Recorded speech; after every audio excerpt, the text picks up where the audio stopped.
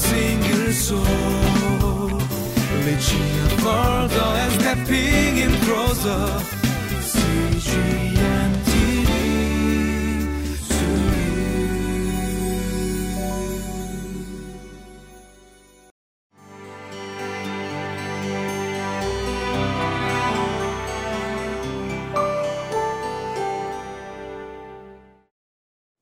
Good everyone, and welcome to today's Living Life.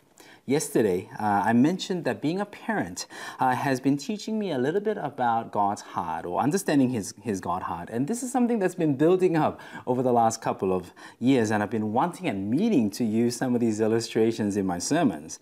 And most of the time, when I'm playing with my kids, or even mad or upset with my son, I would act weaker than I am. I mean, I will praise him for the smallest things, or I used to wrestle with him, and then, I would let him win and so forth, right? And this is to encourage him and to build him up, give him some confidence. And sometimes I act like something hurts me more than it does to teach him consequences of some of his hurtful actions, like when he's not careful with his arms or his legs, or, so forth.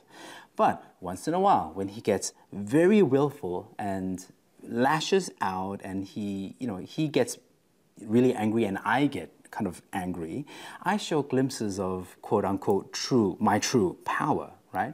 That, no, I am much bigger than you, and what you do actually does not hurt me that much, right? Now, and I'm not saying like I hit him or anything like that. I'm just saying when he lashes out, I can take it, and it doesn't hurt me that much when, I kind of go full, right? Go full power, so to speak.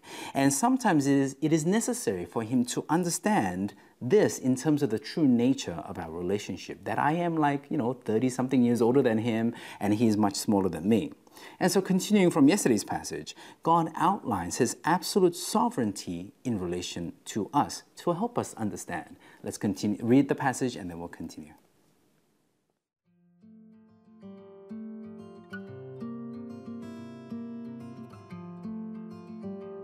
Deuteronomy chapter 28, verses 25 through 35. The Lord will cause you to be defeated before your enemies. You will come at them from one direction, but flee from them in 7, and you will become a thing of horror to all the kingdoms on earth. Your carcasses will be food for all the birds and the wild animals, and there will be no one to frighten them away. The Lord will afflict you with the boils of Egypt, and with tumors, festering sores, and the itch from which you cannot be cured. The Lord will afflict you with madness, blindness, and confusion of mind. At midday you will grope about like a blind person in the dark. You will be unsuccessful in everything you do. Day after day you will be oppressed and robbed, with no one to rescue you. You will be pledged to be married to a woman, but another will take her and rape her. You will build a house, but you will not live in it. You will plant a vineyard, but you will not even begin to enjoy its fruit.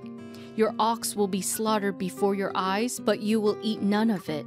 Your donkey will be forcibly taken from you and will not be returned. Your sheep will be given to your enemies, and no one will rescue them.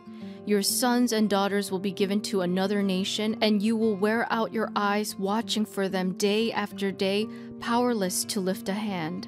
A people that you do not know will eat what your land and labor produce, and you will have nothing but cruel oppression all your days. The sights you see will drive you mad.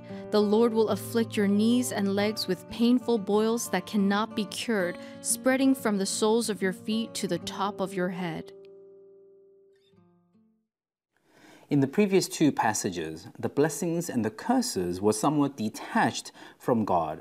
Though they, come from God, they are from God, they are separate nouns that will fall on the people who obey or disobey the word of God. In today's passage, from verses 27 to 35, things are a little bit more direct. There is a repetition of, quote, the Lord will inflict you in verses 27, 28, and 35. So God will afflict disobedient people with 3 categories of disasters: pestilence, famine, and sword. Now, the imagery here takes us back to the story of the 10 plagues in Egypt and also their rescue, where God was showing Himself to the world and his sovereignty, that he is sovereign over creation itself, this, which is possible because he is the creator. He is not just a God of fertility, a God of this or that. He is the God, the one and only God, the creator, where nature does his bidding. Nature that the rest of the world worships as God. You know, they worship the sun, people worship the wind and so forth. But God created all of those things, right? Nature is an element or are elements that are in God's control. So the sovereignty of God is contrasted with the utter futility of human effort. And this is summarized in verse 33. A people that you do not know will eat what your land and labor produce, and you will have nothing but cruel oppression all your days. Right? This is kind of a summary of the futility that they will experience, that they will have emotions of. And then verse 30, 31, and 32, moving on, verse 30, even their marriage or their engagement, building a home, horticulture or farming. Verse 30, raising livestock. 32, having children. All of these things that are actually great, productive, and joyous things in our lives, in people's lives, will feel completely futile for those who disobey the word of God and disobey God. Now, you have to remember this parallels the effortlessness of the blessings from God. If we go back to the first 14 verses of chapter 28, it says here, and you can highlight these words if you have not yet. The Lord will cause, the Lord will command, the Lord will establish, the Lord will make, the Lord will open, the Lord will make again. So, God can just, any of these things, just boom, boom, boom, boom, boom, blessings to fall, to rain down again and again with everything and anything. But if you disobey God, no matter what you do, in everything that you do, you will only experience futility. So what we talked about yesterday, not taking God for granted, now is felt full force in our disobedience against God. God will not be belittled. God will not leave his nature to be insulted by people who should be obeying him, by people who he created himself, who he has chosen, who he has called, and who he has rescued, and who now he is teaching, right? He's not going to stand to be insulted by these people. The acknowledgement of God is the recognition and submission to his sovereignty. Just because he can, though, doesn't mean that he wants to. But he can and he will if he needs to, right? Let me read that one more time. Just because he can doesn't mean he wants to, but he can and will if he needs to. And I'm talking about God exercising his sovereignty, God exercising his power. Right? Just because he can doesn't mean he wants to. He doesn't want to curse people, punish people all the time. This is not, the nature. The punishment is not the nature of God, right? He's not just an angry God. He's a God of wrath that we'll look at later on. But he's not just an angry God. But he will be driven to if necessary. And throughout the book, the chapter of 28 of Deuteronomy, this is the message. Be careful. This is what I could do if you disobey. Be careful, right? And it's kind of like this, my story of what I tell my kids sometimes, right? Be careful. Be careful. You're pushing me. You're pushing the line right now. So recognizing the sovereignty of another, it does require submission on the other's part. Now, this submission is often beaten in, right? That's literally an expression, beaten into submission. But God didn't, and he doesn't. God shows first. God shows us first in the way that he rescues the people of Israel, but also us.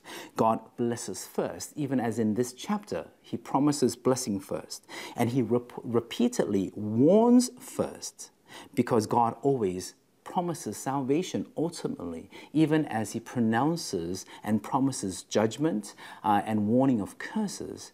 God always also promises salvation, because ultimately that is what his heart desires.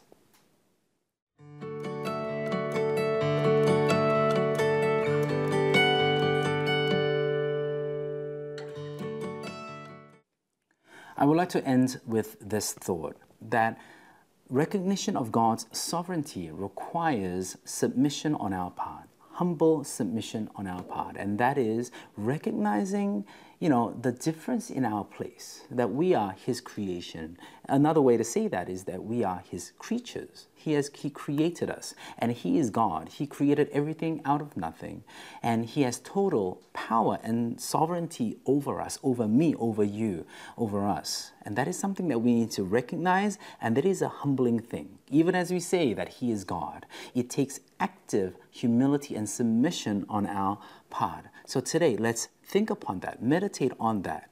And if we can, that this will make obedience so much more easier, because it will be the only option.